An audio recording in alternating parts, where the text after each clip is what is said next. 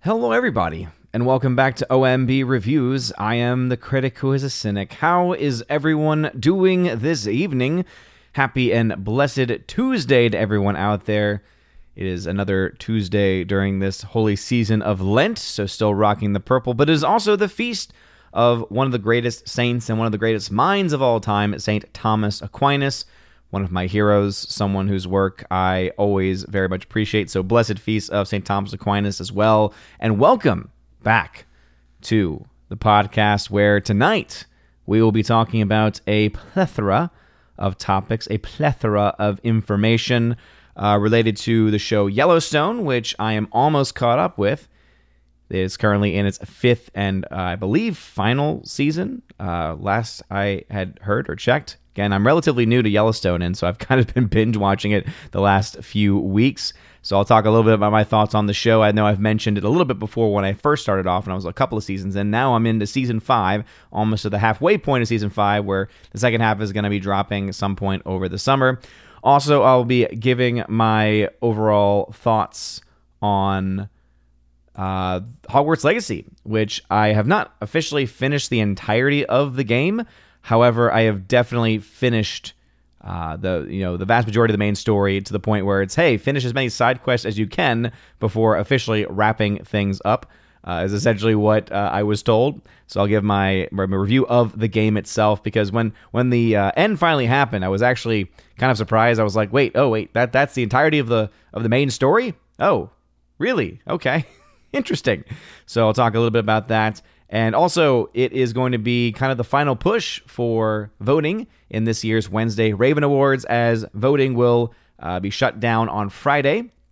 So you have until Friday to be able to vote for this year's Wednesday Raven Awards, our fifth annual this time, Oscars boycott, where we recognize that the Oscars have just become so ridiculous and so pointless. Why not have our own show where we award the best and the worst of film in 2022, and also some other pop culture stuff in there as well. So far, we have had a ton of people, a plethora of people, as Abomination is pointing out over on Odyssey. Hail to you, good sir.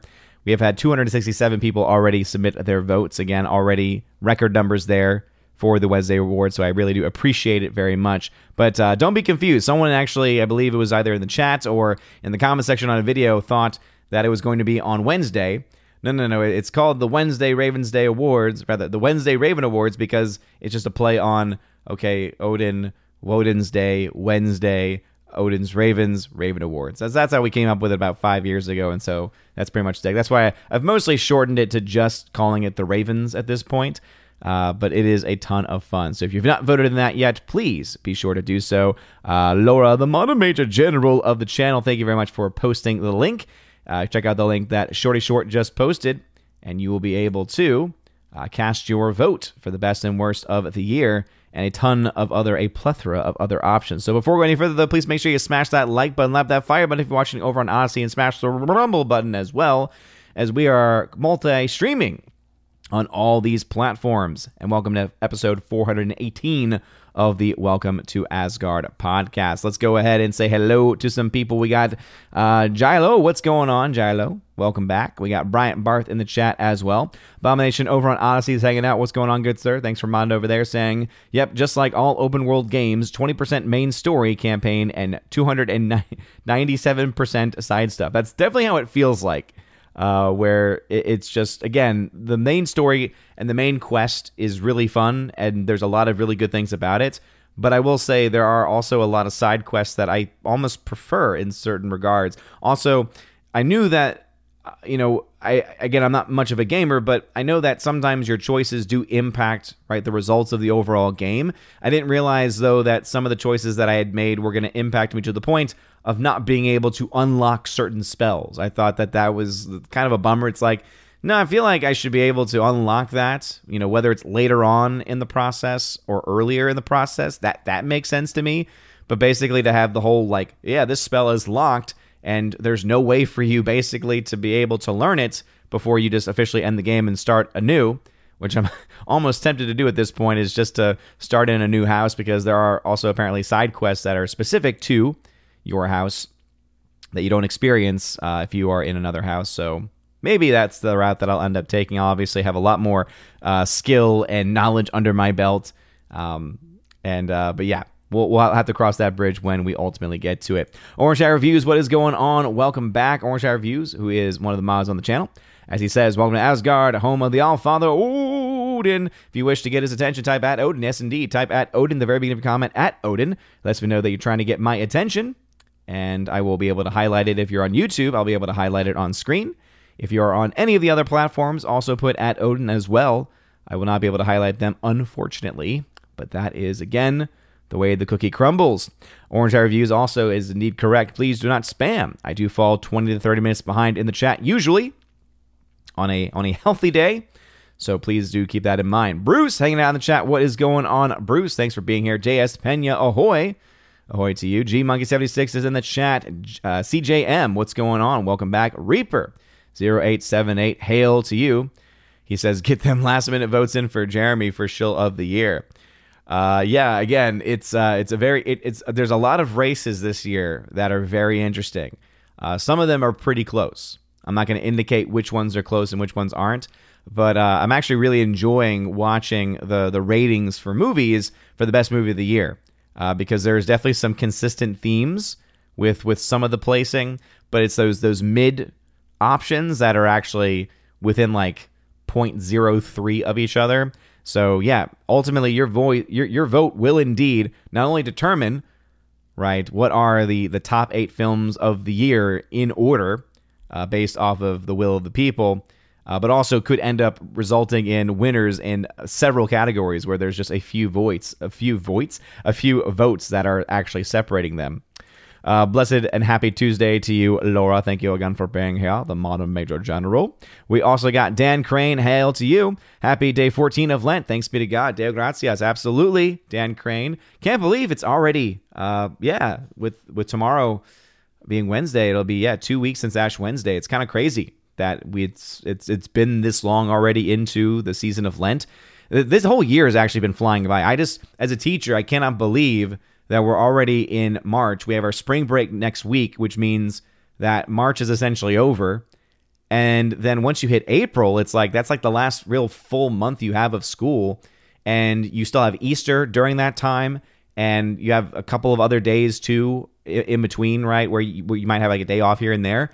And yeah, and then May is mostly just, you got a week and then your exams are starting up pretty much. So the year is just so crazily going by so quickly, and doing pretty well as far as pacing on what we're covering, because every year has changed just a little bit as far as my own lesson planning and the curriculum of what I'm teaching. I'm actually phasing out sacraments because that's been moved now to sophomores, but the group I have did not have it obviously last year because it was just phased into sophomore year this year. So I have to give them a bit of a crash course on sacraments, going deep dive into the sacraments. And so I'm trying to make sure to pace it so that I give enough time to what I'm going to spend a big portion of my time on in the subsequent years, which is Catholic social teaching, which is actually really a lot of fun. I love it. I know the students probably are not nearly as interested, but it's just really awesome to go through hundreds of years of documents, basically, of what the church has said about various things. I mean, the fact that you can look at a document, there's a document back from the 1800s called Immortale Dei, written by Pope Leo XIII, and it deals with the rise of, again, liberal democracies, and we mean that in the more classical term, and being very critical of liberal democracies. And it's just really amazing to see so many of those documents and how they are relevant still to our very day. In fact, the last one that we talked about is one that is early 1900s called Pascendi. The full name is Pascendi Dominici Gregis, and it deals specifically with modernism. And oh boy, is modernism still rampant. Over on Rumble, we got a Rumble rant. It's one of the first Rumble rants I've had. Hail to you. It just says user 2061. Hail to you. Thank you very much for donating over on Rumble. Glad to see the chat's working. It says, Hail Odin, love your content, man. Keep up the great work. Glad you're on Rumble, trying to stay as far away from YouTube as possible. Hey, well, thank you very much, good sir, and I appreciate your donation, your Rumble rant, and I appreciate also your kind words. Yeah, I always try to give as many people as many options as I can, and it's been really cool to be able to integrate with Odyssey, of course, and to be able to integrate with Rumble. And of course, I still have, of course, a lot of love for my YouTube fam because, yeah, YouTube, obviously, evil corporation, evil company, but I'm also not going to abandon the people that use YouTube. And ultimately, YouTube is still one of the most accessible platforms, though I think that Rumble and Odyssey both are making a lot of strides going in the right direction. So, that's why we'll continue to support them. Alrighty, let's see. Dan Crane, thank you very much for being a member for 10 months. Thank you very much, man. Appreciate that. You're awesome.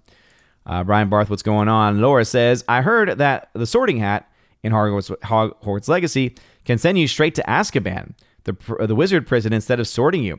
I haven't heard about that. I think ultimately there are probably a lot of, just like with any game, there are mods, right? Modifications that one can make. And there have been so many mods to this game that I honestly don't know what is real and what's not real, right? I've seen the videos of people who have learned the killing curse, right, of Avada Kedavra and have used it on, students and teachers. And you have all the, basically the wizard cops showing up, all the aurors coming up and fighting you. And then you get knocked out and then you wake up in Azkaban. Based on what I'm seeing, it looks like that might be legitimate because it looks like you're in a cell. And I don't know, I feel like that'd be like difficult to render. But some of the other things I'm like, I feel like that might not be, the case. Because I don't know what you could possibly do with the Sorting Hat to be sent to Azkaban right away. I don't see that. But again, I am definitely not an expert on it. Let's see. Brian Barth says, do you think John 4 as the Searchers is... I saw you mention that. I believe I saw you post that on the Discord. I don't remember if I've seen the Searchers, to be perfectly honest. I know I've heard of it. I don't know if I've actually seen it. So my guess would be no, but yeah, kind of an odd question too. Very much out of nowhere. Kriska, what's going on? Thanks for the text. Says, sometimes it seems all roads lead to Hogwarts. Yep. Oh man, some of my favorite videos, some of my favorite memes that have been popping up from Hogwarts Legacy has probably been all of the really great commentary about the repetition. So you have to use this spell called Revelio like 1,000 times. And so there are just videos where it's just like Revelio, and it's just, it's so true though. Like literally you're just running along and then you have to spam it to be able to find certain things in the map that are hidden. And it's like, it's a nice, game mechanic because it does make you have to be aware of your surroundings, that kind of thing. But it can get also quite annoying and taxing because you're like, I don't want to keep having to collect this stuff. So that's why if I play it again, I feel like I'm going to have a very different focus, a very different understanding, and rather a very motive driving me going forward. I will say the most difficult thing about the game is absolutely flying. And not like flying in general, because flying in general is fun. Like once you get a broom, you're like, oh, I can just fly anywhere. I'm going to go ahead and open up this map. I'm going to find all these checkpoints and it's going to be great. And it was fun doing that. The worst part about it, though, is that there are these, one of the side quests is you're racing this Slytherin student. And what's awful about it is that the courses are not really the most difficult in the world, but just flying and having to do the turns and get the boost and everything. I cannot tell you how many times I had to do the last course, and I was getting so frustrated because, she just kept, launching ahead, and I was like, oh, so literally I have to hit every single one of these boost points and not miss any rings, which again, the flying mechanics was definitely hard to delve through. Let's see. Odin's Catholic priest doppelganger. What is going on? And he calls me a trans. Yes. I like to call myself I'm a bit of a scientist myself. No, I just again admit to and support biology. Men are men and women are women. That's just a fact. It's a biological fact. Nothing you say or nothing you feel is ever going to change that. Laura says, which house did you get sorted into? So yeah, that's the one thing I kind of wish they had it built in, because at one point there is, I don't think this is much of a spoiler because it's kind of like a random side quest, but at one point you run into this character and basically it's a trivia machine. So you have to answer some questions in order to get access to something you have to collect for one of your assignments. But then they say after, oh, come back if you ever want to have more trivia. And I'm like, okay, so if you were able to build that into the game, why not build like an actual like full, You know, there are all these quizzes out there about, which house am I? Why not just build that into the game? Because ultimately, you're asked like just 2 questions, and one of them is so blatantly, each one of these represents a house, right? What is the thing that you're most focused on here at Hogwarts? Loyalty? It's like, okay, well, that clearly is going to be Hufflepuff. Are you looking for, bravery? Is that something important to you? Okay, well, then that's clearly going to be Gryffindor. And so even after that, though, even if you haven't figured that out, where it's so obvious, that even if you haven't figured that out, you can still change your house. Once you change your house, then you're that house for the entirety of the game, but you can still change it after the fact. Now, again, I don't mind that mechanic, but I feel like at least have some like a series of questions, since you can clearly build that into the game, since you already have a trivia character. Anyway, by the way, nailed all the trivia, and I'm not even the biggest of Harry Potter fans.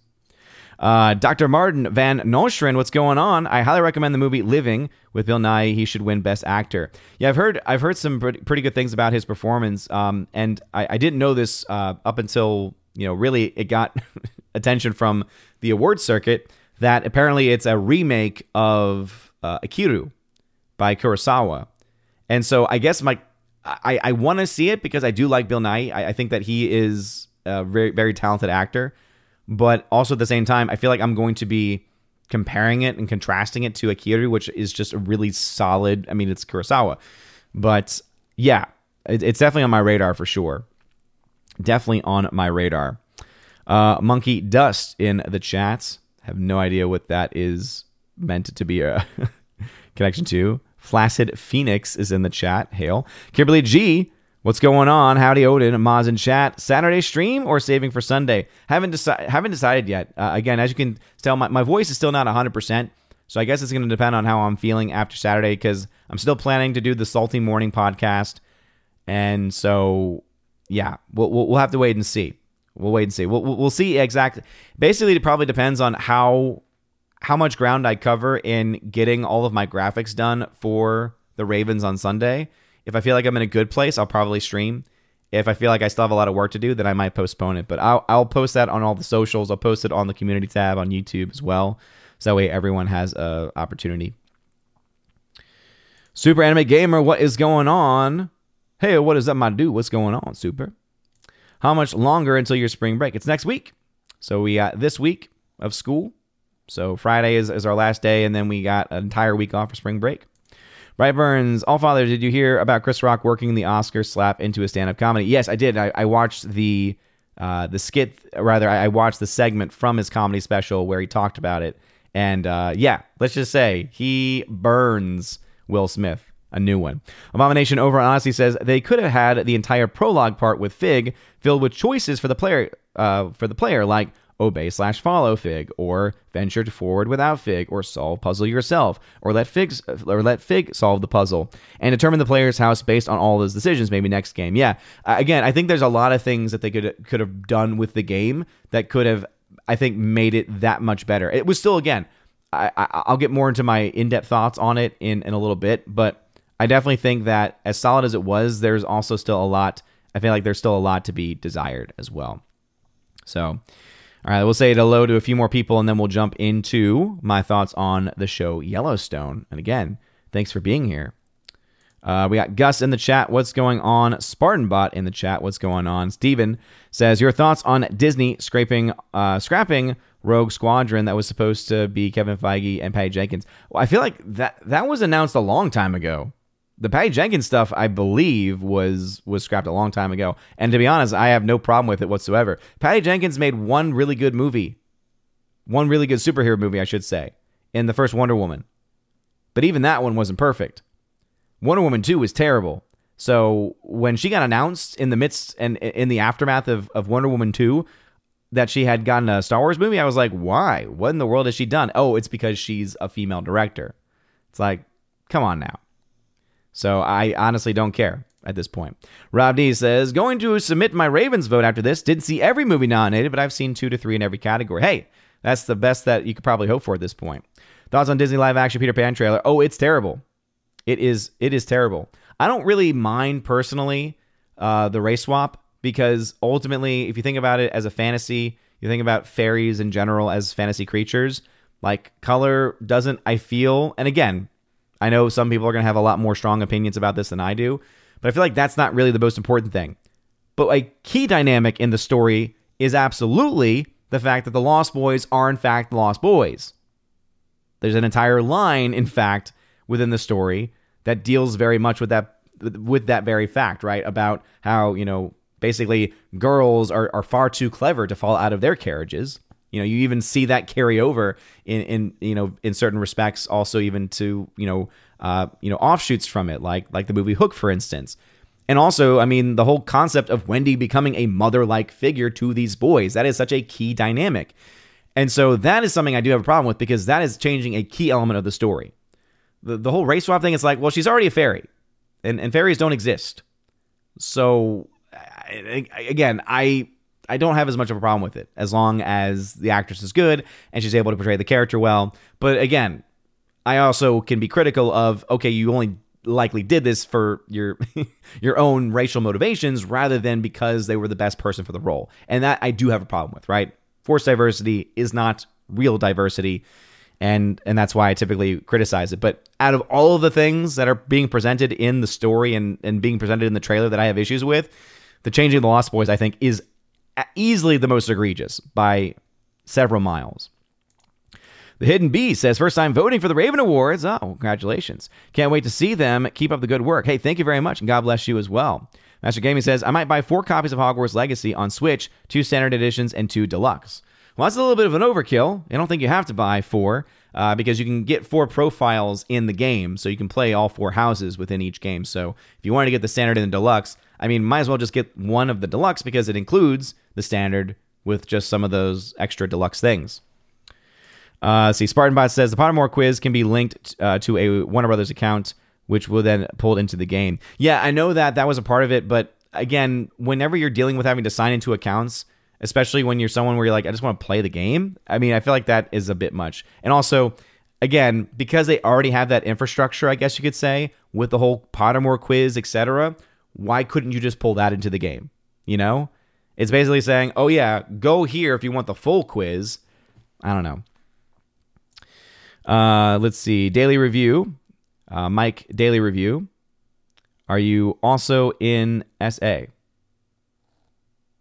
I don't get that reference right away. Steven says, do you think Ant-Man Quantumania will make more than Black Adam? I don't remember what Black Adam made, but it's going to struggle. I mean, I thought that $500 million was pretty much a guarantee for it, but based on the numbers that we're seeing and the kind of drop-offs we're seeing, even 500 million is looking pretty, unlikely at this point.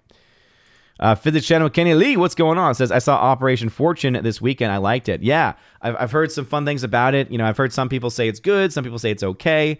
And, obviously my modern Major General, Laura, she said that she enjoyed it. And usually we tend to, not always, but we tend to have very similar tastes. At least I feel like in these kinds of movies. Not in San Antonio, Mike Daly. No, I'm not in San Antonio. I'm in the Chattanooga area of Tennessee. Beautiful state of Tennessee. But we tend to agree on things when it comes to films like this, I feel. So it's on my radar. I actually have a ticket to go see 65 on Thursday because some people are interested in it. The box office right now doesn't look like it's going to be all that impressive, but hey, who knows? Box Office Pro has been off by quite a bit before. Maybe this is going to be one of those times, but let's just say it wasn't looking that great for it early on. So we'll see how that film does, and I will get back to y'all with my own review of it. But I want to see that movie. I want to see Operation Fortune, so I'm hoping it still has enough decent showtimes during my spring break so that I'm able to see it then, because it's definitely a film that I would like to see, because I do like a lot of the things that come forth from Guy Ritchie. So, anyway. All right, let's see who else. We got Miss Mon Muses. Hail to you. Thanks for being here. Steven then says, isn't it ironic that Sony doesn't need Disney for MCU, and now MCU needs Sony for Spider-Man? Yeah, absolutely. Do you plan on watching the Winnie the Pooh Blood and Honey? I wanted to, again, it wasn't on my most anticipated. It was on my could be fun list. And so, unfortunately, it was handled by Fathom Events, though. And so the showtimes for it were incredibly limited, and I was not able to see it. So It'd be nice if it got a wider release, but at least at this point, it's not looking like I'll be able to watch it, at least in theaters. But yeah, definitely still open to it, but we'll have to wait and see. All right, let's go ahead and dive into the first bit that I want to talk about. And so that is, of course, my thoughts on the show Yellowstone. So Yellowstone, a series that is defined as a drama, neo-Western, a Taylor Sheridan production. Really, really like Taylor Sheridan's work. As you all know, I'm a big fan of his movies. The first film he ever wrote and directed was Wind River, which was fantastic. And I feel like Wind River especially is very apropos for kind of the main storyline with Yellowstone, because, that story deals a lot with, tribal politics. It deals a lot with being on reservation and the amount of people who go missing on reservation. It brought up a really interesting story that a lot of people, including myself, didn't really know was a thing, right? I didn't know that it was a very commonly known thing, especially for, obviously for those who live on reservation, that, people go missing, and that it's something that they just go missing, and there's not much that anyone can really do, unfortunately. So I was really cool to get that story. With Yellowstone, you add that dynamic, right, with the reservation, but then you also add the dynamic of these cowboys, right? And it's obviously, led by Kevin Costner, who I think is just, I've never been a big Kevin Costner person. Like, he's not an actor that I've ever gone out of my way to watch in stuff, but he was born to play this role. He plays the patriarch of this family, of the Dutton family in Montana, and he just is phenomenal. And I think that the performance that he gives in this is just fantastic. So I just love everything that he is doing in the show. You then also have Luke Timothy Grimes, who, again, great name there, who plays his son Jesse. Probably one of my favorite characters because of all of the different things that happen to him. He is definitely one of the more complex characters because he's married to a Native American woman. He, is also someone that has a strong connection with Native American culture, probably because of that. He also is someone who served in the military. And so he's got a lot of things going on for him. A lot of things that he does, again, because he loves his family. And just, again, how it starts off very much, he has tension with his family. He kind of wants to get away. He's almost like, in a certain respect, it reminds me a little bit like The Godfather, right? Where Michael Corleone in the very beginning is trying, like, I want to get away from you. I want to get away from the family business. I want to, do my own thing. But then ultimately, gets brought back in because of the love he honestly has for his father and for his family. And I just love the dynamic, and he is just a very good dynamic actor. And all of them, I just buy. Like, I just buy into them. And that's one of the strong things about this show is that all of the actors just fit. They all do such a great job. Now, one thing I will say is as ruthless as the character played by Kelly Riley is, like, ruthless character, this is the character that I probably have the most difficulty with because of just how inappropriate she is.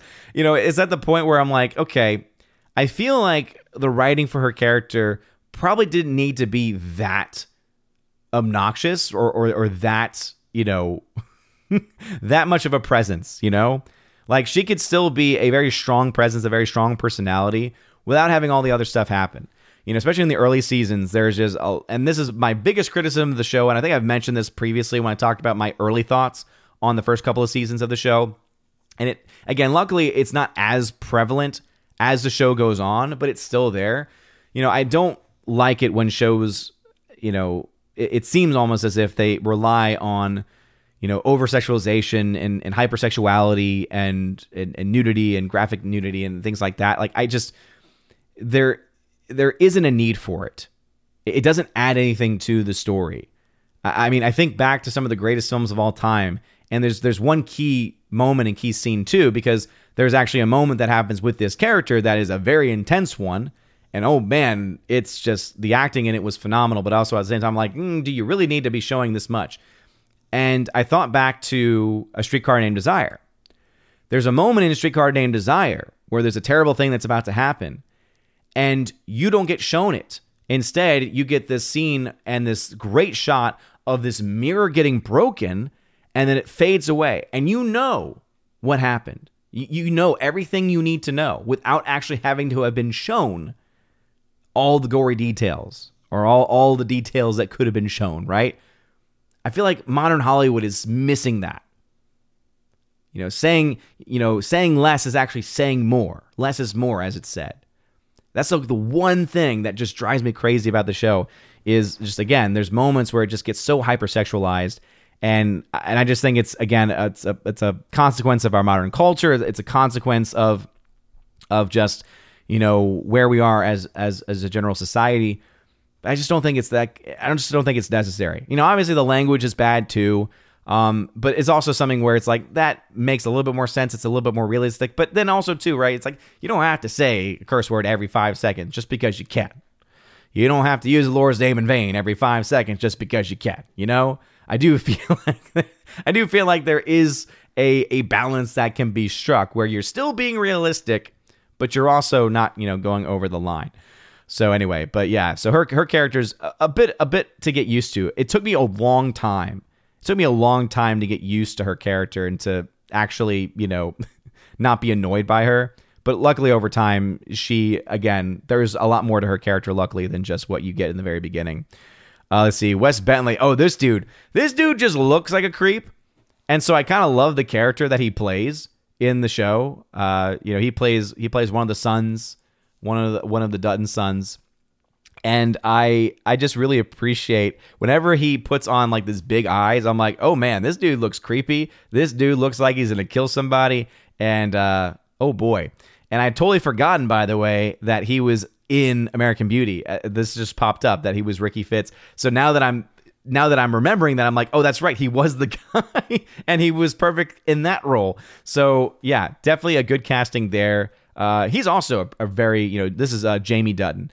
And he's also a very good, complex character too, right? I would say out of him and his other brother, played by Luke Grimes, I think that his is, Jamie's is probably the most complex of them all, but still very, very good. Cole Hauser, oh man, yeah. So this guy plays Rip. It's weird seeing him like this and not seeing him with the jet black hair and the facial hair.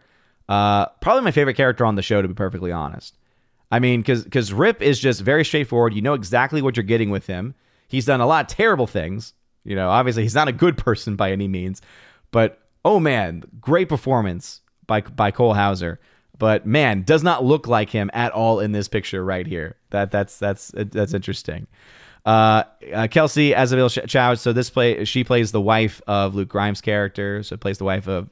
So she's the Native American who plays the wife of Jesse, and she also has a pretty good storyline, really good back and forth, right? She starts off very much hating his family, but then over time starts to kind of understand them a little bit better.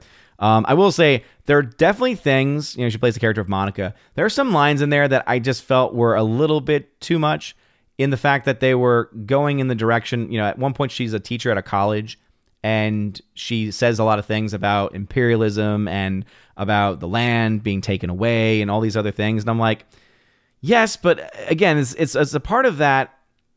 It's a part of that oversimplification, right? And that was actually something I was very surprised by in the writing, because Taylor Sheridan has been one where he wrote Sicario. And if you've ever seen Sicario, the one thing that I think is the most impressive about the writing for that story, it's a great film, great story. But one of the most impressive things about it is that it's a story about the border that's not political. So it was weird for me to get, again, something that was not nearly as nuanced as what he was able to do with Sicario, and was instead a little bit more like in your face. Now, luckily, he is still, again, Sheridan is still a great writer. And so he does have this push and pull, right? Where it's not just all like preaching to you nonstop. It's you have characters that preach, and then you have other characters that come in and say, yeah, but let's also talk about this, But there were definitely some moments where I felt it was a little bit more heavy-handed. And so those moments that were a little bit harder to get through. Let's see. It just says Jefferson White. Danny Houston's in it. First few seasons, he was pretty great in it. Let's see. Ian Bohen. Oh, he's one of the side characters. Really like him a lot as well. Again, all of them just fit very well together. Let's see. I'm trying to see if I recognize him. I'm trying to remember what character he plays. Let me see if there's anyone else. Anyway, all I could say, the acting is just phenomenal. The writing is also quite good as well. And, if indeed it's going to be, it says the first part of the 5th season premiered November. It's going to have the second part premiere in 2023. So if this is indeed the last season of the show, let's see if it says right here. So yeah, the series focuses on the generation. Yeah, so this obviously have had its own spin-offs of 1923, also of 1883.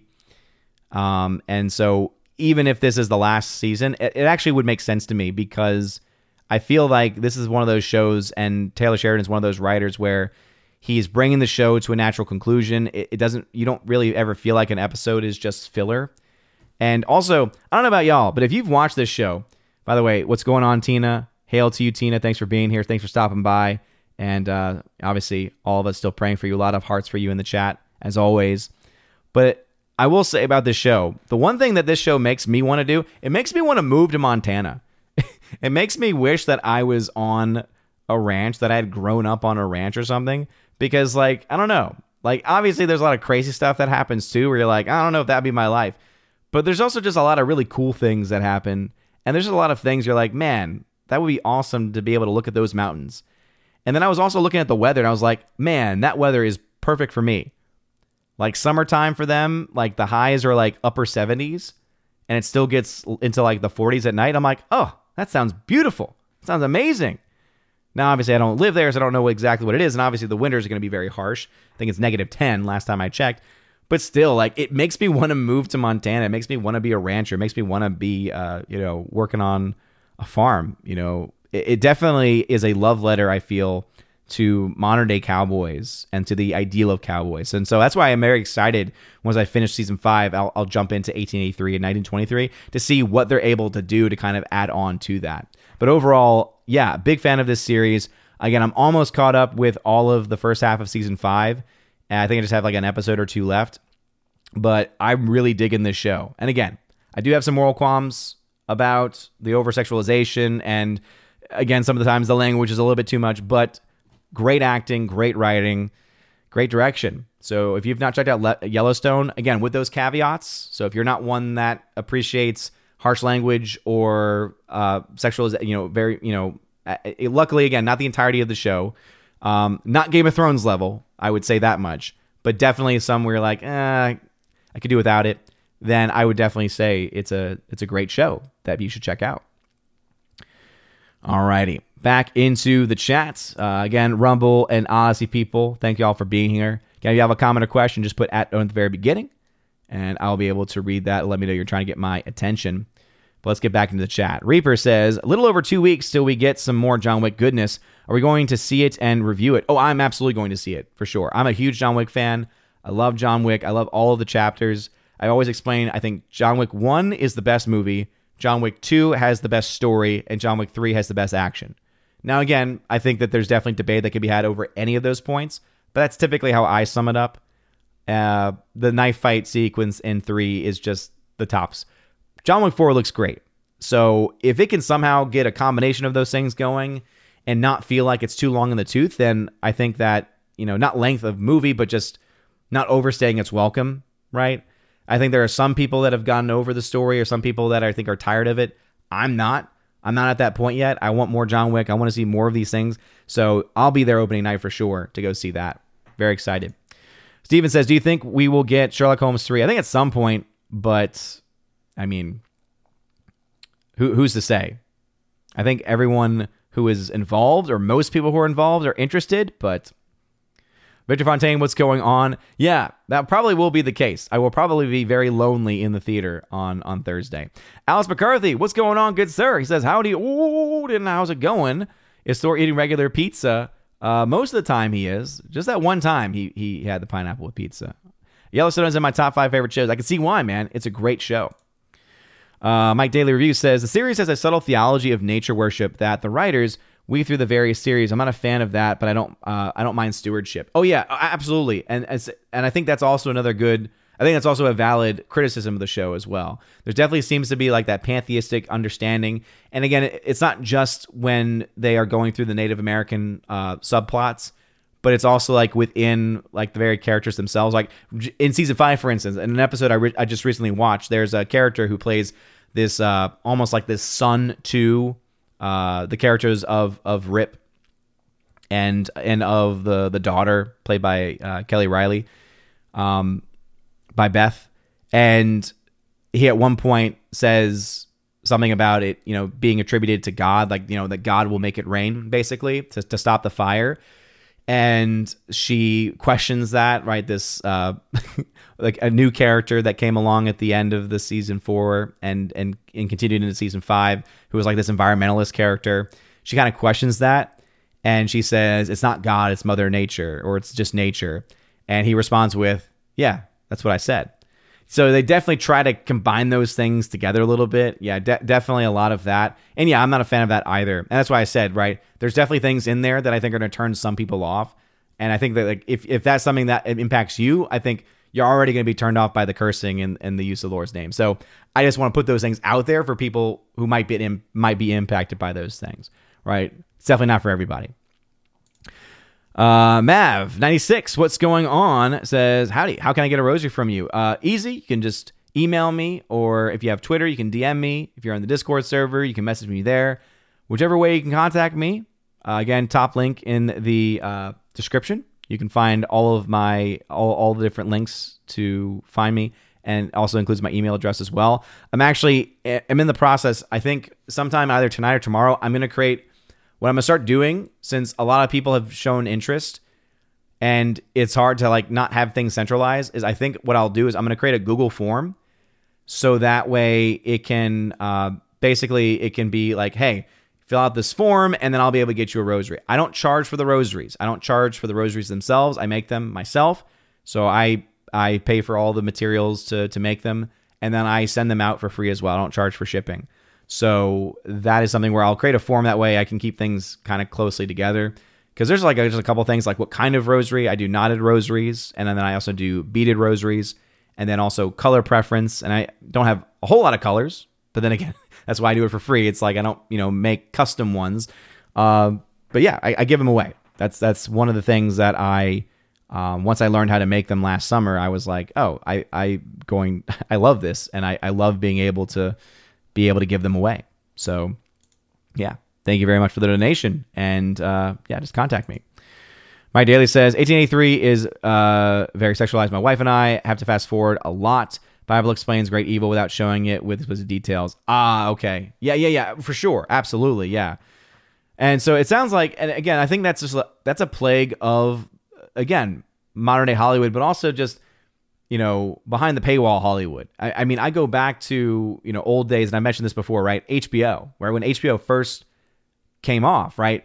All of the shows that were coming on HBO were all doing the same thing, having a lot of cursing, having a lot of over-sexuality, because they were allowed to do it. And it's like, wait a minute.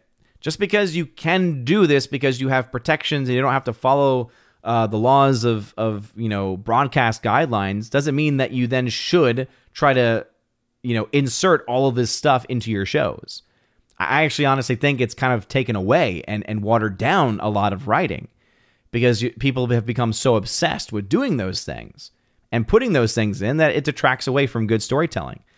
I know that there's probably varying opinions about Code era Hollywood, but I don't think anyone's going to deny that some of the greatest films of all time came out of Code era Hollywood. Why? Because they actually had to focus on stories.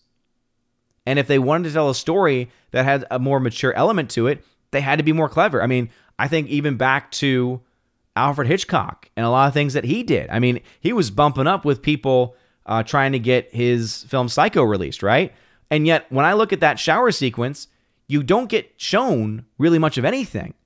But because of the editing and because of how that film is cut, you don't need to, because everything is self-explanatory. You don't need to have, right? In modern Hollywood, that scene would not have those kinds of edits. Instead, that scene would have, full frontal and would have, very, specific, and they would probably be, sexualized to a certain degree, right? They would probably add other things to it. And I don't have to spell it, I think, to know, for you to know what kind of things they would probably add to that. But that's how the story would have been written instead. And that's how they would have played it out on screen instead. So, yeah, absolutely. Let's see. Steven had to say, you think Disney will give green light to Miss Marvel, green light Miss Marvels to be in theaters after how after how Ant-Man performs, I can't see Miss Marvel breaking even. Well, again, it's the Marvels, not Miss Marvel. So it's the Marvels. And that's why they pushed it back. It's one of the reasons why they pushed it back to November. So I think the ultimate question is not if it gets released, because it's going to get released. I mean, it's mostly in the can at this point. The real question is going to be how much money or how little money does it make? Because one of the reasons why the first Captain Marvel film made as much money as it did was because of its close connection to Endgame. Now, some people wrongly interpret that to say, oh, because it was close in proximity as far as release dates. And that's a part of it, because then people say, well, one of the Ant-Man films was close to this movie, so why did it do well? No. It's not just the proximity to the release date that helped out Captain Marvel. It was also the marketing for Endgame implied, and also for Captain Marvel, implied and tried to make it pretty clear that, oh, this is a movie that you're going to need to see or want to see prior to Endgame. Almost like it was homework. So I don't think that film makes $1 billion on its own without having Endgame right next to it. And so with the Marvels, seeing that it includes or is likely to include or it will include people from shows that most people didn't watch, and then also Carol Danvers, who most people don't really like. I mean, one of my favorite things from when Captain Marvel was out, all the people that were giving it high grades, right? Even the people on Rotten Tomatoes, right, who were propping it up with their fake, fresh tomato score. And again, the Rotten Tomato score has been broken for forever. But one of my favorite things was that when you actually pressed them and said, oh, you like this film a lot, where does this rank in the MCU films? Universally, you know where it fell? Lower middle of the pack. So that's when you knew, okay, these people are shilling. These people have no actual integrity whatsoever, because they're saying all these great things about it, and then when you ask them, oh, so where does this rank in all the MCU films? They're like, oh yeah, it's not really high on the list at all. But it's going to get released. I guess the big question is, what are they going to try to get it connected to? And what are they going to try and do with it to make people want to go see it? Are they going to try and add some random scenes in with some big actors to try to say, hey, go see it for this reason? Who knows? We'll have to wait and see. Steven says, what are your thoughts on Ant-Man 3 dropping 70%? Funny how they were... Well, again, that's because they were... Yeah, they were using 69% because they were trying to run with, again, a very specific narrative. Also because remember that when it comes to the weekend estimates, sometimes they're using different methods, and so that's why it might have been 69.3, which is why they rounded down, right? Now, obviously, we know that it ended up, the actuals were, 70%. But, yeah, I'm not surprised. The movie's not good. The movie is not good at all. So I'm not surprised at all to see that. I mean, all of these Marvel films, which have also all been not great, have also had very large drop-offs. Yes, it's the largest, but all of them have had 65% plus drop-offs. And so I'm not surprised by it whatsoever. And I think that it really should send a very scary sign to Disney. They are seeing a number for Ant-Man, for an MCU film, that is in certain ways equivocal to their COVID numbers. Now, their COVID movies only got to, 400 to 450 million max? I'm thinking about Eternals capping out at 400 million, Black Widow capping out around 400 million, and then I think it was Shang-Chi that made, 420 or something like that. Shang-Chi was the only one that came out during that time that actually made any money, and a big part of that was because of the Asian American audience showing up to go see it. Right? The demographic breakdown actually helped to show that. So I think they're looking to this saying, okay, yeah, we've seen just precipitous drop-offs, right? We had the peak with the 950 million made by Doctor Strange, of which the vast majority was made opening weekend, and then it dropped off like a light everywhere. And then you see it fall quite a bit with Thor: Love and Thunder. You see it creep up a little bit higher with Black Panther, but a lot of that's because of the domestic marketplace. And now you're seeing Ant-Man. So if I was a Disney executive, I'd be saying, oh, we're in trouble. We've been putting a little bit too much time and money and attention on our shows that no one's watching, and a little bit too much time promoting this MCU nonsense that we kind of forgot number one rule of business. Give the people what they want.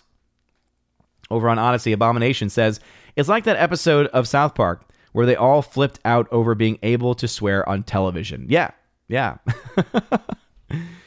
Exactly. It's just like, come on. Let's focus. Let's try to shift our focus back. Alligator says, I highly doubt it will be. Taylor Sheridan has said, I believe, 8 seasons, and that's it. Oh, okay. Well, because I know that the stories were going around that Kevin Costner was going to be moving away from it. Let's see if they add to this. It says a third planned spinoff titled Bass Reeves is in development and will focus on the life of the titular character. A fourth spinoff called The Four Sixes is also in development and is set in present day on the Four Sixes Ranch. Now that could be good because Jimmy. Oh, I love Jimmy. Jimmy in the show is great. So if that's a show more focused on him, that'd be cool. But I honestly think that he works best with his supporting casts in Yellowstone. And then it says also a further 5th spinoff titled 1944 was confirmed by Paramount. Oh man. So what? We're going to get 1944. Then we're going to get what? 1956? Are we going to get 19? Again, as long as they keep being really good and well written, and I don't think Taylor Sheridan's kind of running out of ideas at this point, then I'm down for it. But it's kind of amazing that there's now an entire universe surrounding the Yellowstone Ranch and the Yellowstone narrative. But yeah, I thought I remember hearing something about Kevin Costner no longer being involved or something to that effect. Let's see if they have anything. Oh yeah, the other thing too. So the one last thing I'll say about Yellowstone that drives me a little bit crazy. So obviously it's a property that's owned by Paramount, and they early on sold the streaming rights to Peacock, and so that's why Peacock has the first 4 seasons. Here's what drives me nuts though. All right, and I know it has something to do with the agreement that they have with NBC with Peacock, but the fact is Yellowstone is being shown on the Paramount network, so a TV network, and you're not getting it on Paramount Plus. So it's so confusing because you're like, wait a minute, I understand, I guess, showing it on network, but also too, it's not even really network because it still has TVMA and everything. So you have to have like a package that includes Paramount Network to get it. I'm lucky enough to where one of the streaming services I have, the one television streaming service I have has Paramount Network, so I can actually watch it that way with the 5th season. But it's just like, what is going on here? What in the world is going on? Why is it that you can't just make it very simple and say, all right, it's coming on Paramount Plus? That, like, if you want to get people to watch Paramount Plus and sign up for it, guess what? That's the way you do it. But I guess part of it's probably because of their deal with NBC, if I had to guess. But anyway, that's been another frustrating aspect to the show. That's more of a specific, not to the show itself, but to how to watch the actual show. All right, let's see. Hardwick is in the chat. What's going on? Have you seen Altieri's video about Yellowstone? She makes some pretty compelling arguments that it's full of dumb writing. Again, she can make those arguments all she wants. I have not seen it. I don't care to watch it because all I know is that I like it. I'm not saying it's the greatest thing that's ever been written. I'm just saying that what Taylor Sheridan writes, I tend to enjoy, and I'm enjoying what I'm seeing. Steven, thoughts on April O'Neil from I guess that's the new trailer for Teenage Mutant Ninja Turtles. I haven't watched the trailer because why would I? Isn't it by Seth Rogen?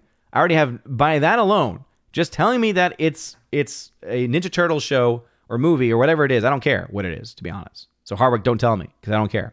Love you, dude. The fact that it's by Seth Rogen makes me not care whatsoever. Not one iota. I do not care about it. I do not want to watch it. I do not plan to watch it unless it's something that we have to watch for like Friday Night Tights.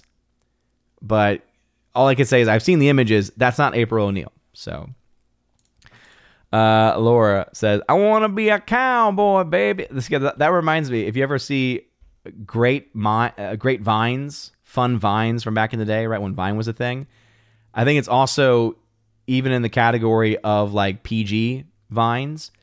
And it's like this guy, he's just like, I want to be a cowboy, baby. And then he's like swinging on it's the weirdest thing. But yeah, he just says over and over, I want to be a cowboy, baby. It's so good. Alice McCarthy says, ranch hands tend to cuss more than RK Outpost. All the ones that work for my father-in-law sure do. Oh, again, I'm not saying it's not realistic. What I'm just saying is, just because it's realistic doesn't mean you have to actually do it. Cooter says, Monica college storyline felt like studio notes to me. It did, but I do feel like there was at least some, pushback in the story itself, because again, when you contrast that to the fact that the Duttons themselves are very much focused on preserving the ranch and preserving the land, and are showing themselves to actually, be, good. I think, someone had mentioned this earlier, right? Stewards. I think that's it's a good dichotomy. Selena Redwine, what's going on, Selena? Says 100% agree about Beth, my least favorite character in Yellowstone. She makes me cringe, to be honest. Love Rip, though. Yellowstone is a great show. Oh, yeah, absolutely. Between the two, Rip any day. I will say, I do think Beth becomes less annoying as the show goes on. But yeah, absolutely least favorite character for me as well. Steven, do you think Marvel's is going to change upcoming movies and let go some projects like Echo? I think Echo has already been canceled because I think it was delayed indefinitely, which means canceled or something like that. And I've already talked. You already asked about the Marvels. Laura says, I read a really good alternate history book about what would have happened in America if smallpox didn't kill millions of natives. Oh, okay. Interesting. See, now that does sound interesting. Steve says, are you going to do the Vegas trip? I will not be going to the Vegas trip. It's just, a terrible time for me. It's the specific meetup is in the middle of the week. So it's in the middle of the week when I'm working. That's already bad. That's already not a good place. Also, it's towards the end of the fourth quarter, which is one of the worst times to leave anyway. So even if I were to add up, right, the travel costs, because ultimately travel costs are important, having to leave my family for that amount of time, that's already also something that is tough enough to begin with. But it's that other stuff too, where it's like, that's already a no-go, right? Anytime there's a meetup where it's in the middle of the week during a work week, I'm not going to be able to make it. Just not going to happen, especially when it's that far away. So I think the next, I still need to work out the details, right? Because this is where family comes in more so than capacity. I think I'll be able to make it to the Orlando meetup. I think that we're going to, again, I don't know, we haven't had any official details yet, because I actually just found out about it on Friday Night Tights. Because again, I think it's been, it's been talked about, and I know that they've recently, Geeks and Gamers has like a panel at MegaCon in Orlando. But again, a lot of details are things that are being talked about behind the scenes, and so we'll find out more as things go on. But yeah, that's something that I will probably end up going to, because that's over the weekend, and I went to MegaCon last year because it was over the weekend, and so for that I would just have to leave after work on a Friday, get in Friday evening, because it's only about a 7-hour drive or so for me. Be there all day Saturday, stay there Sunday, so that I could go to Mass and then leave at some point midday on Sunday. So that probably will be the next one, if I can make that work out family-wise, because obviously family comes first. After that, there's a good chance I'll make the Dallas meetup again. The drive's long, but as far as meetups go, it's really the only other one that I could really feasibly make work because of when it happens. So, yeah. All right. Steven says, your thoughts on Disney finally removing comments for any live-action Little Mermaid ads? Not surprised. Hardwick, have you seen the movie Pan featuring Hugh Jackman? No, because the trailer was awful, and it looked like garbage. Hamilton Burger, is it your position that there is never an appropriate place for nudity in a mainstream film or television show? I would argue that, for the most part, yeah. It's kind of like my opinion on this, and this is, again, where I'm very open and honest about being a person of faith, right? As a Roman Catholic, as a traditional Roman Catholic. Yeah, I would say it's not. Because nudity in these shows, every single time that I've mentioned them, is essentially pornography. It is the use of the human body as an object. And so that is something that I don't think is ever appropriate. Now, we could talk about actual art, right? So for instance, nude, paintings, nude, right? There is a clear line. There's a clear line of demarcation, of separation, right? Between what is tasteful and what is not, what is sexualized and what is not. And so when it comes to shows and movies, all the examples that I've mentioned have not been cases where it's art. It's been cases where it's the sexualization of the human person. And so I'm never going to support that.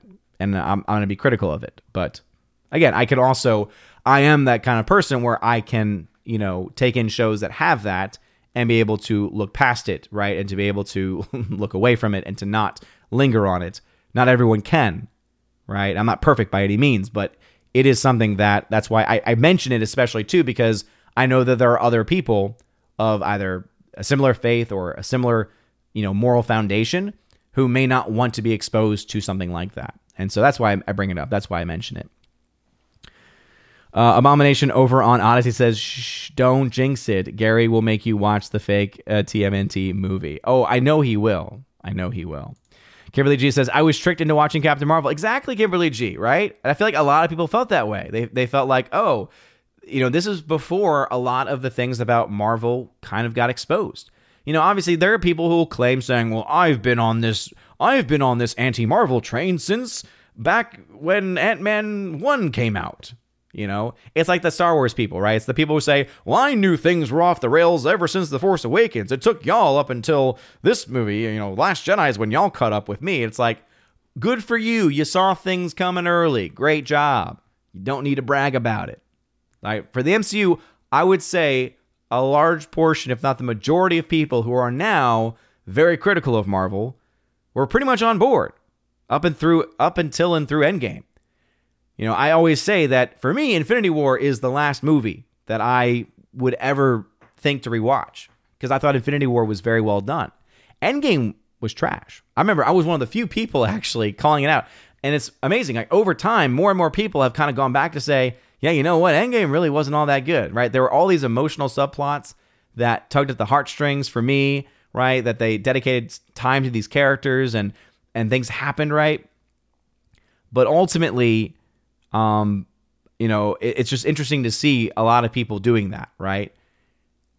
But I think most people will admit that either Infinity War or Endgame, right, around that time, is when things really started to become more clear. Captain Marvel might have actually even been that for a lot of people too, which, again, very very appropriate, being right before Endgame.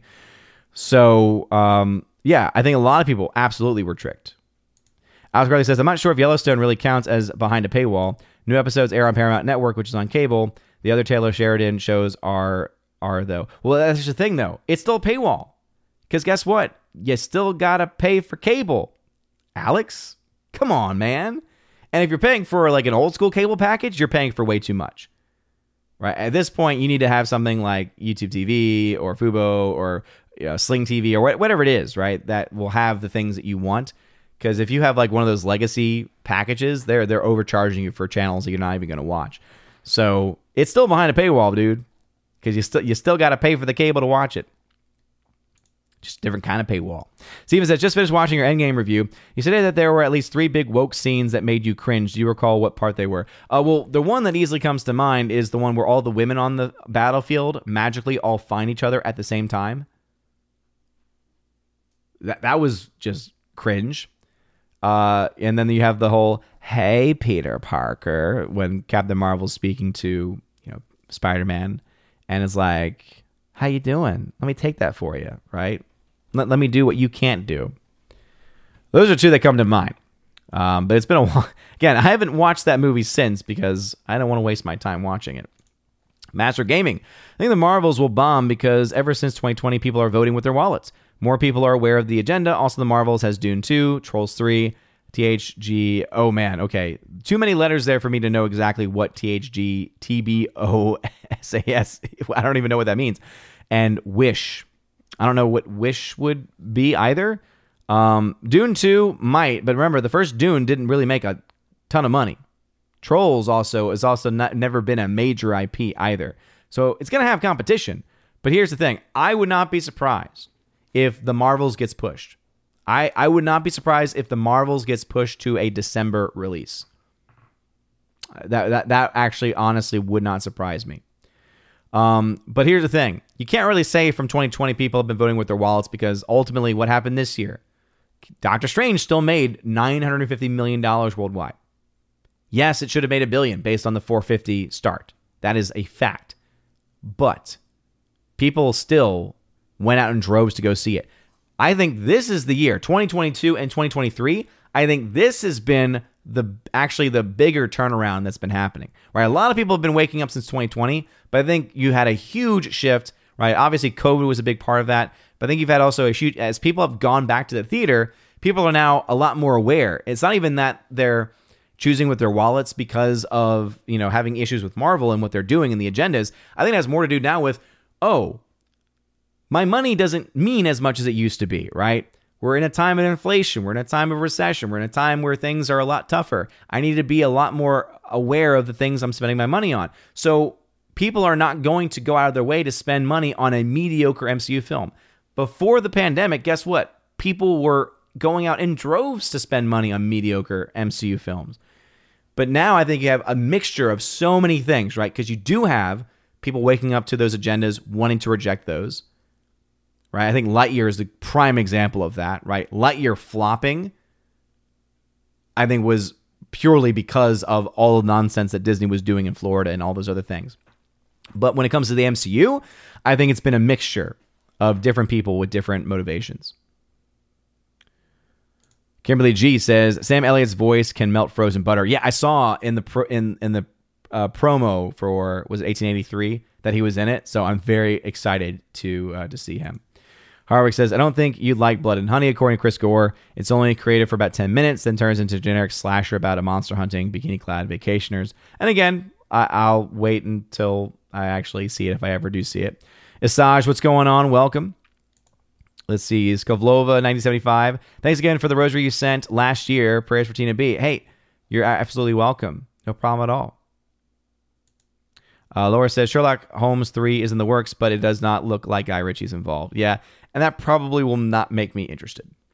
Rob D says, Odin, I submitted my Raven Awards form. When do I get my I voted button? What do you think this is? American Election Day? It's not, actually, because we're not going to find, millions and millions of votes in the middle of the night to change the results.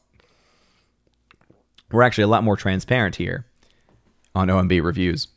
Master Gaming, Star Wars Rogue Squadron and Kevin Feige stars canceled. Yeah. Again, the Rogue Squadron one was pretty much well known. Maybe not officially, but it was still known. So none of those things are news to me. Howard says, last month Guy Ritchie said this about Sherlock Holmes 3. Robert wanted to be in charge of this. The ball's in his court, so he's in charge of the script. He's in charge of the whole thing. And that makes me not really have a lot of interest in it. RJ, what's going on? Says 100% correct, my Catholic brother. Well, hey, always good to see Catholic brethren in the chat. All right. Hardwick says, Pedro Pascal said he used to do his Mando voice for children if their parents asked him, but stopped because he finds it inappropriate. Yeah. That was a whole joke that he did on SNL, I believe. So, yes, I knew of that. Kingain Rumsky, what's going on, bro? Where you been on Rumble? Says, can you eat pizza in your Lenten diet? Can I? Yes. I could, but I'm choosing not to, if at all possible. So that's why last Friday Night Tights, you would have seen I was not eating. I had already eaten for the day. So yeah, basically I was already doing the meatless Fridays throughout the year. So now just add into that just some, I won't go into too much detail to it, but just some general fasting. And so that's why you probably won't see me eating on Friday Night Tights for the remainder of Lent, for that reason. But I could, right? If it was like one of those things where there was nothing else to eat and I had to order, right, a cheese pizza, then that's something that I could have, right, for dinner or on Sunday, right? Sunday is not a day of fasting. So yeah. Laura says, speaking of Dune 2, I can't wait to see Austin Butler play Fade. Yeah, again, I just can't wait to see Dune 2. I can't wait to see the story actually reach a conclusion. Because I think the biggest criticism, and it's a valid one, of the first Dune is that it just ends at a very weird point, and you're like, oh, wait, it's over? Oh, there's more to the story? Oh, this is a weird place for you to end things. All right, so before getting back into the chat, I did want to give some thoughts about Hogwarts Legacy. So I kind of gave some initial thoughts earlier, but I have basically finished the game. I finished the main story mode. Now, I think the only thing I have to do is, it's like a couple of things to prepare for my OWLs, is how it's explained. So like, there's just a few extra things. I think I have to basically reach a certain level, and then I unlock the final mission, which is to witness the winning of the House Cup, basically. And my guess is that because I am, the lead character in this story, that my actions will eventually inevitably lead to. Right now, I'm in Hufflepuff in the game that I'm playing. So my guess is it's going to lead to Hufflepuff winning the House Cup. If I had to take a guess, not a very far stretch, I would say. But there's obviously also, I want to make sure I play as many side quests as I possibly can. There's a couple things I want to try and figure out, but I probably will end up starting another game and another account, because one of the things I wish I had known earlier is that, I knew that, making the choices that you make have some impact down the line, but I did not know that basically there's one storyline with a character called Sebastian. And I won't go into too much detail with it, because I actually like that story. It's actually part of the main story. It's like one of those things where it's like side quest story. I think most of the stories tend to be main plot line, like in order to move to the next thing, tend to deal with the character of Sebastian. But in the story, you learn spells from him, and you obviously, it should go without saying, he's a Slytherin, so you learn the curses from him. But for Avada Kedavra, the only way that you can learn that is from him.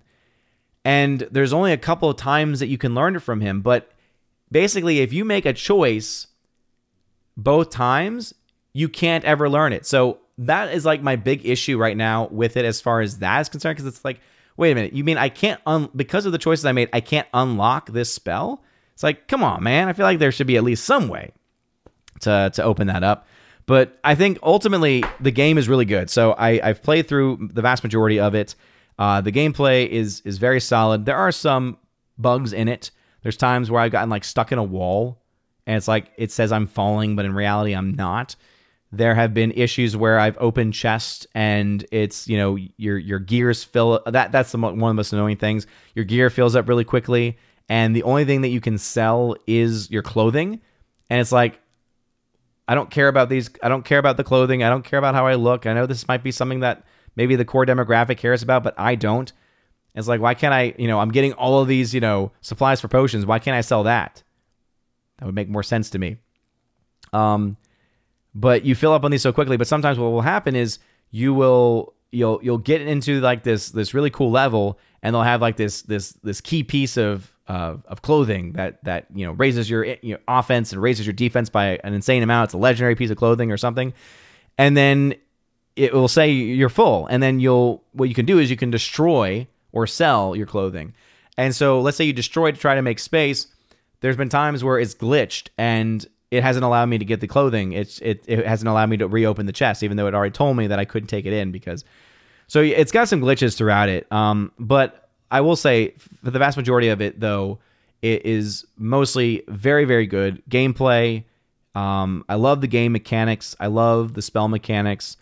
I love the way that the story plays out. There's some really, really deep lore that's built into this game that I think really expands upon what has already been established in the books. Obviously, the movies are adaptations of the books, but ultimately, this seems much more related to the books than to the movies. I love the decisions that they make in that department. The characters that they introduce, they show a lot of legacies, right? They show a lot of ancestors of characters from the Harry Potter books, and I thought it was really cool to see that and to learn more about those dynamics. But also, I do think that the main storyline also ends very abruptly. I mean, don't get me wrong, the ending is like, oh man, okay, big major fight. But when it ends, I'm like, wait, that's it? I feel like there should have been a lot more. It felt like they basically wrote a story and then felt we need to try to get this out as quickly as we possibly can. And so I felt like some things felt rushed. So whether it was part of the story feeling rushed, whether it was part of the gaming mechanics and the bugs and issues, it felt like some things were definitely kind of rushed out there. And so hopefully they're able to fix those things with patches. And I know that initially there was no plan for any DLCs, but hopefully because of how successful this has been, hopefully eventually they do add a DLC. I know that there were already early plans for a possible sequel, but I think we'll have to ultimately, wait and see on that department. It also is pretty funny to see that so many of the game's reviews, so many of the criticism are coming from people who are hating on it simply because of its association with J.K. Rowling, which I find also hilarious because if you look here, right, the developers and the directors and the writers, you don't see J.K. Rowling listed. So she essentially had nothing to do with what we have in this. So when people are boycotting this because of J.K. Rowling, all they're doing are hurting these directors, these writers, and these artists, and not really hurting J.K. Rowling. Now, granted, she's definitely getting residuals from this and tons of other stuff, I imagine, too. But still, interesting nonetheless. Let's see. GameStar reported performance problems overall while reviewing the PC version, especially in the areas with many NPCs, but noticed the game's first patch alleviated some of the issues. All right, so it looks like it has been getting some patches. Again, I played the PS5 version, so those were the issues that I was looking at overall. It says, game broke company records for Warner Brothers games by reaching 280 million hours played. That is insane. A peak of 489,000 concurrent players on Steam during early access. So clearly breaking a lot of records, doing very, very well. Here it mentions the opposition to J.K. Rowling, which, by the way, let's just be fair here for a second, okay? J.K. Rowling did nothing wrong in this regard. She's wrong on a lot of things. Because even by the radical people that go against her's own admission, they still call her a TERF, which means they still think that she's a radical feminist. She just happens to believe in biology. It's amazing that that's a controversial take in today's world. But then again, you look around and you think maybe it's not that crazy to think of. Also, yeah, apparently there were some accusations of anti-Semitism, and it's like, that's a bit of a stretch. If anyone's anti-Semitic, it's whoever is trying to say that goblins, like if you're the person that says goblins are representative of the Jewish people, no. You're the anti-Semite for suggesting such a thing. If that's where your mind immediately goes, that is more of a problem with you than with anything else. It's like these are fictional creatures in a fictional world who are bankers. It's, again, just insane. Not surprising, the fact that, and again, this also shows you how much of a joke Wikipedia can be at times, they are citing the Mary Sue as a legitimate source. According to the Mary Sue, which is the biggest joke, I thought it was satire for the longest time. No, it's real. Those people just be crazy. The central plotline was compared by some social media users to the anti-Semitic blood libel myth, in which Jews were accused of using the blood of Christian children in rituals, though they admitted that this could just be a coincidence. What? There is nothing with any of that. There's no reference to Jew or Christian. In fact, if any criticism I could give to the game, they give no acknowledgement to God. Instead, they say Merlin. They use the name of Merlin instead. I find that offensive. It's like, come on. It's a fictional universe, people. But the fact that you're using the Mary Sue here, come on. Oh my goodness gracious. That's just so ridiculous. Harassment of streamers, yeah, obviously a lot of just really stupid things that are being done. So again, at least from my cursory glance, I'm not seeing anything official. I don't think anything has officially been said.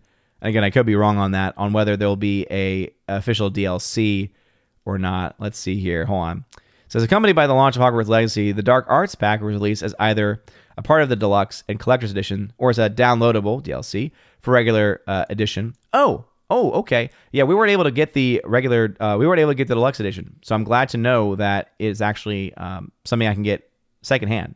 because I think my wife would be interested in that.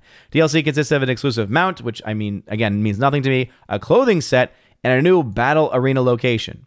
The Dark Arts Battle Arena expands the 2 available battle arenas available in the base game since the early access. Again, that is cool.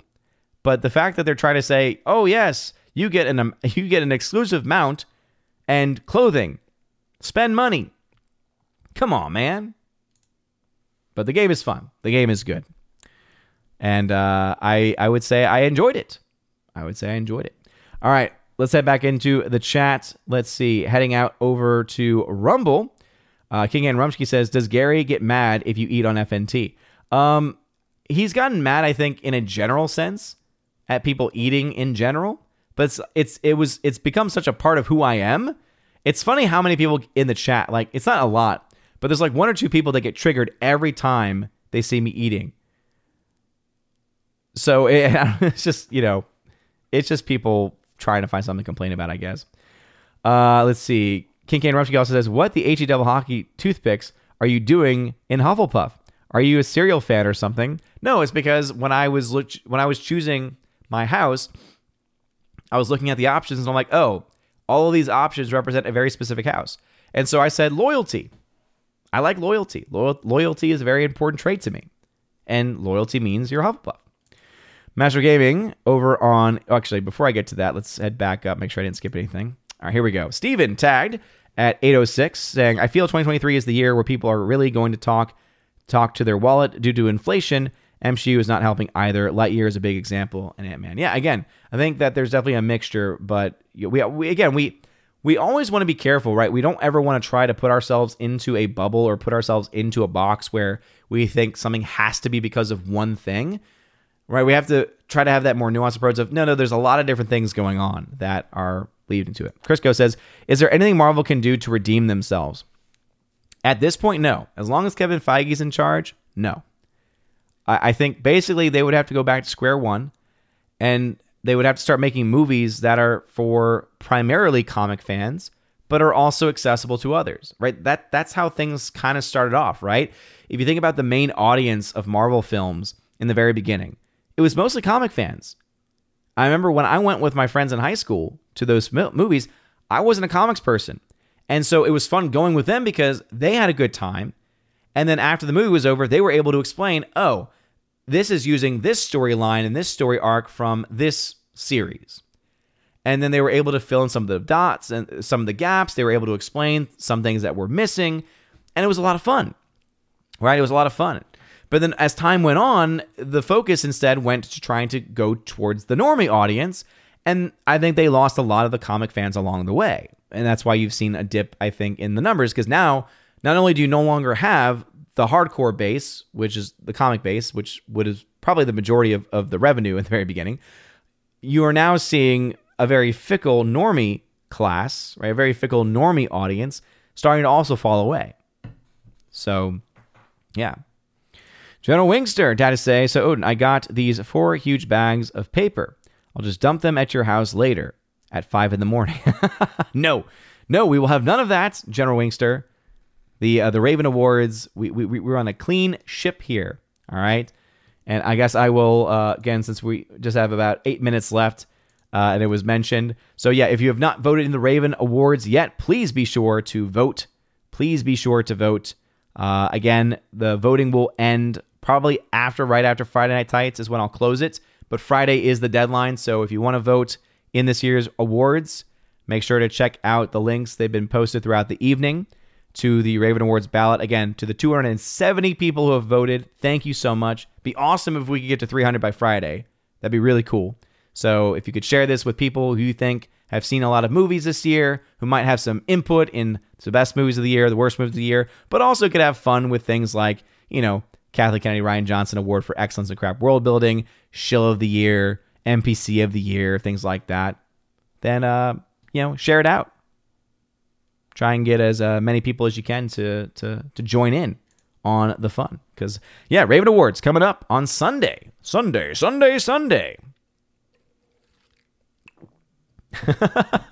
I just saw this. RJ says, Meatless Fridays throughout the year, very based. Well, I mean, it's actually, it's one of the sad things where, for any fellow Catholics out there, we have been told a lie. We have been told a lie. Or at the very least, we have been very poorly catechized, because there is this false perception that we no longer have to not eat meat on all the Fridays of the year, which is what it used to be. People thought, oh, no, that was done away with. No. The actual truth is that the bishops of the United States said you can either, because there is an obligation on Fridays still, however, you have the option now, in large part thanks to the changes after Vatican II and the changes by the USCCB, the United States Conference of Catholic Bishops, to substitute that for something else. But you still have to do something on the Friday. Guess what? When I tell this to most of my students, they have no idea what I'm talking about. So to me, I feel like it's still a sacrifice, but it's also easier to not eat meat on Friday. But I digress. Harwick says, have you seen The Marksman? And if so, what are your thoughts on it? Yes. I believe that. I know it's a Liam Neeson film. Is that the one that deals with the border? It was okay, but it also was...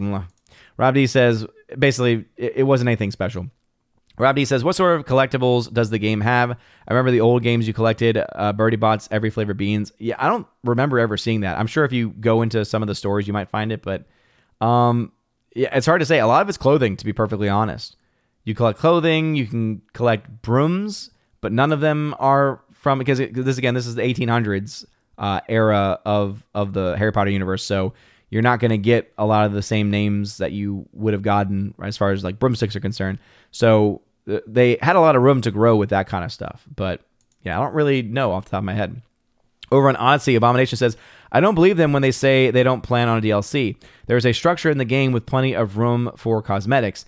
There is that space for those 3 mount types, but each slot can be expanded and it shows your mount and a couple other empty slots.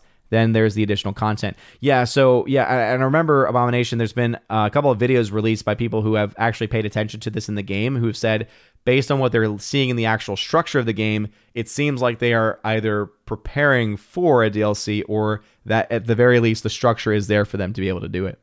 I think it'd be cool for them to do it. General Wingster says, I'm getting a Series X this week because tax season, baby. Might get Hogwarts with it also Halo. Yeah, I mean, I think it's a fun game for sure. Though, I don't know why anyone would want to get a Xbox when you might as well just use the money and build your own PC. Because then, guess what? You still get to play the Xbox games, and you also have a PC in the process. Whereas when you get the Xbox, you're stuck with an Xbox. I know I'm oversimplifying it, but that's how I view it. Do you think Conor McGregor will fight this year? I don't care. I don't watch UFC.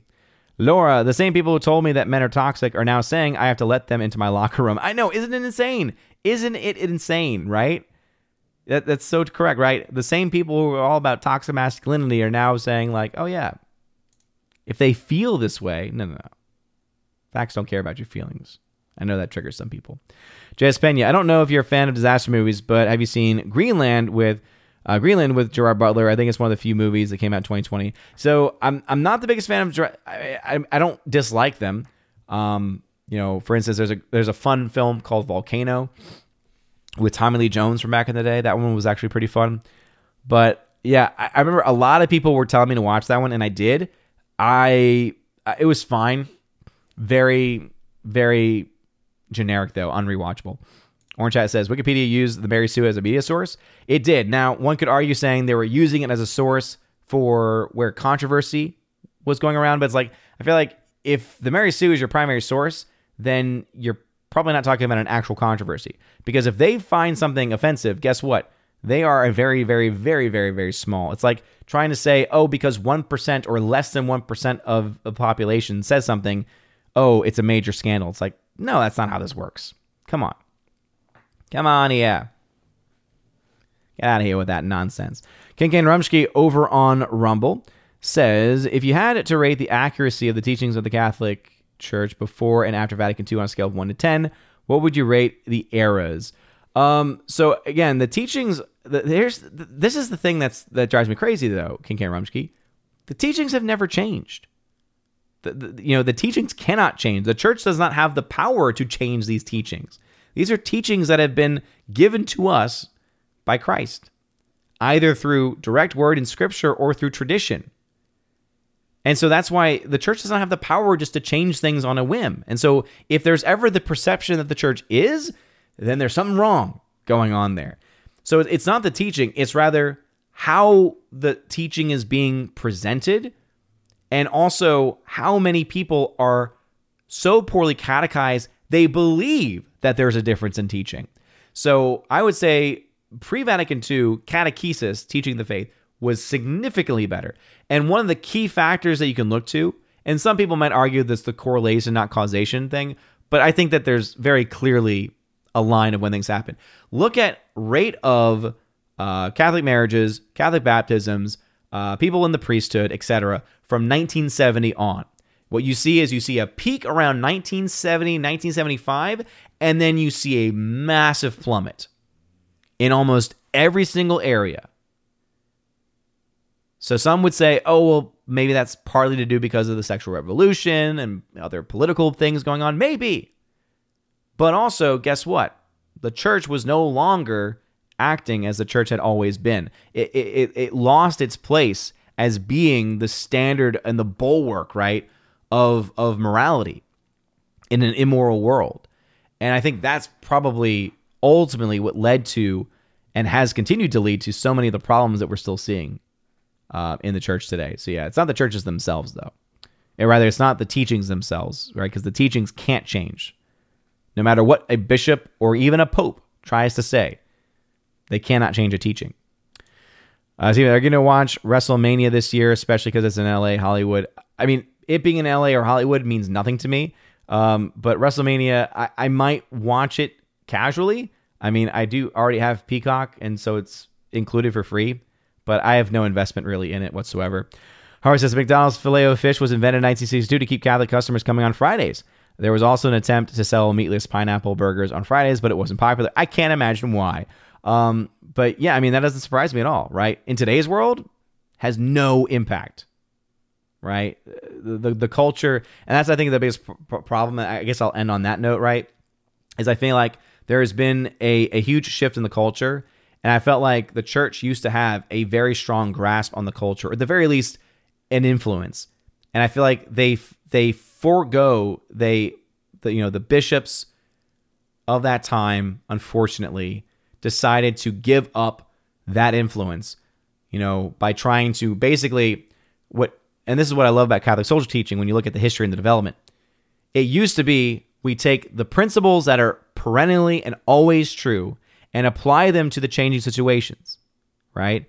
So something has been always taught, but now we have new technology that's developed. Okay, we now have to figure out how do we apply this perennial truth, this perennial teaching to this new thing.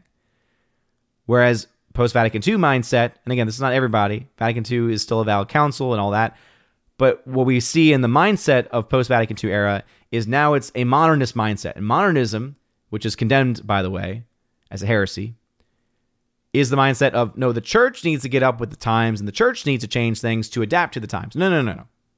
The church needs to apply the perennial teachings to the new situations, but cannot change those perennial teachings. Anyway. Skavlova, unfortunately, again, time is the reason why I've not been able to bring the OMB report back. Maybe I'll have time over spring break. I can say at the very least, summertime, for sure, it will indeed come back. So, with all that being said, I do need to wrap things up there. Thank you again, everyone, for watching today. For everyone who smashed the like button, live the fire button, Odyssey, smash the rumble button as well. Mavic96, Dan Crane, thank you again for your support on the channel as well. And to everyone out there, seriously, it's just been amazing. Make sure that you vote for this year's Wednesday Raven Awards, though, because the cutoff, the deadline is on Friday. So make sure that you are able to do that before then. I still have not been able to record the March video. So I did want to just, before I play the February shoutouts video again, since it's mostly the same, I did want to give, let me try and see if there's anyone different here in, let's see. So Patreon is the same as far as no one new for the verbal shoutouts. And the same also can be said of the those on Subscribestar. So anyway, I will have the updated graphics and the updated shout outs too for March as soon as I possibly can. So please be patient with me, and thank you for being patient with me on that. Also, for those who have been waiting on the OMB podcast, which I do with John Flickinger, we were not able to get together in February, unfortunately. I have finally confirmed he's been very sick, and so he hasn't messaged me the last few days.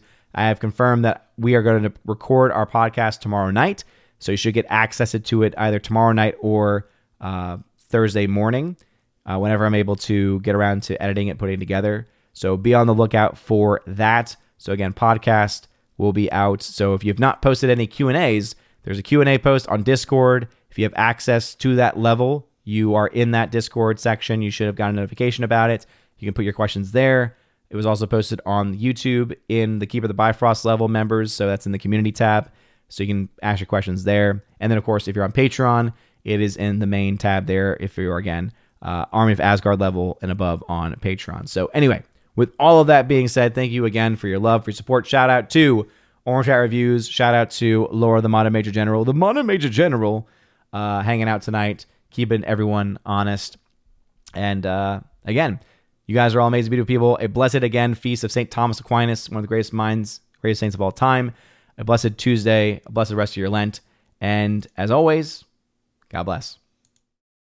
And now for a huge special shout out to all of my Patreon, locals, and Subscribestar members who are at the Keeper the Bifrost level and above, starting off with Father Luca Illich, Garrett Searles, Chris from the 80s, who you can check out over on YouTube by the same name, Hymir Irie Hymason, Joe Horn, Jonathan Carney, Orange Hat Reviews, you can check out at his YouTube channel by the same name as well, Laura, the Modern Major General Story, Rosetta Allen, who you can check out at her YouTube channel, Eagle Rider, and Miss Martin Muses, which goes by the same name on YouTube. Thank you all very much for supporting me over on Patreon. And also for my Subscribestar peeps, we got Matt317. Check out his Twitch channel by the same name. Fast Reaction, Mr. Roy, J-Rod the Beer Guru, and ZK-Man, who you can check out over at xtheboundaries.co. And a special shout out to the R. And also, lastly, to my locals members, starting off with Miss Minnesota Hockey Fan, How About a Hockey Player, J.H. Schwalbach, Brett D90, and the amazing lawyer Robert Barnes. Thank you all very much for supporting me for the month of February. You guys are all fantastic. If you want your name shouted out, access to exclusive podcasts, and exclusive giveaways, check out the top link in the video description below. Anyway, you guys are all great. Have a wonderful rest of your day, everybody. And as always, God bless.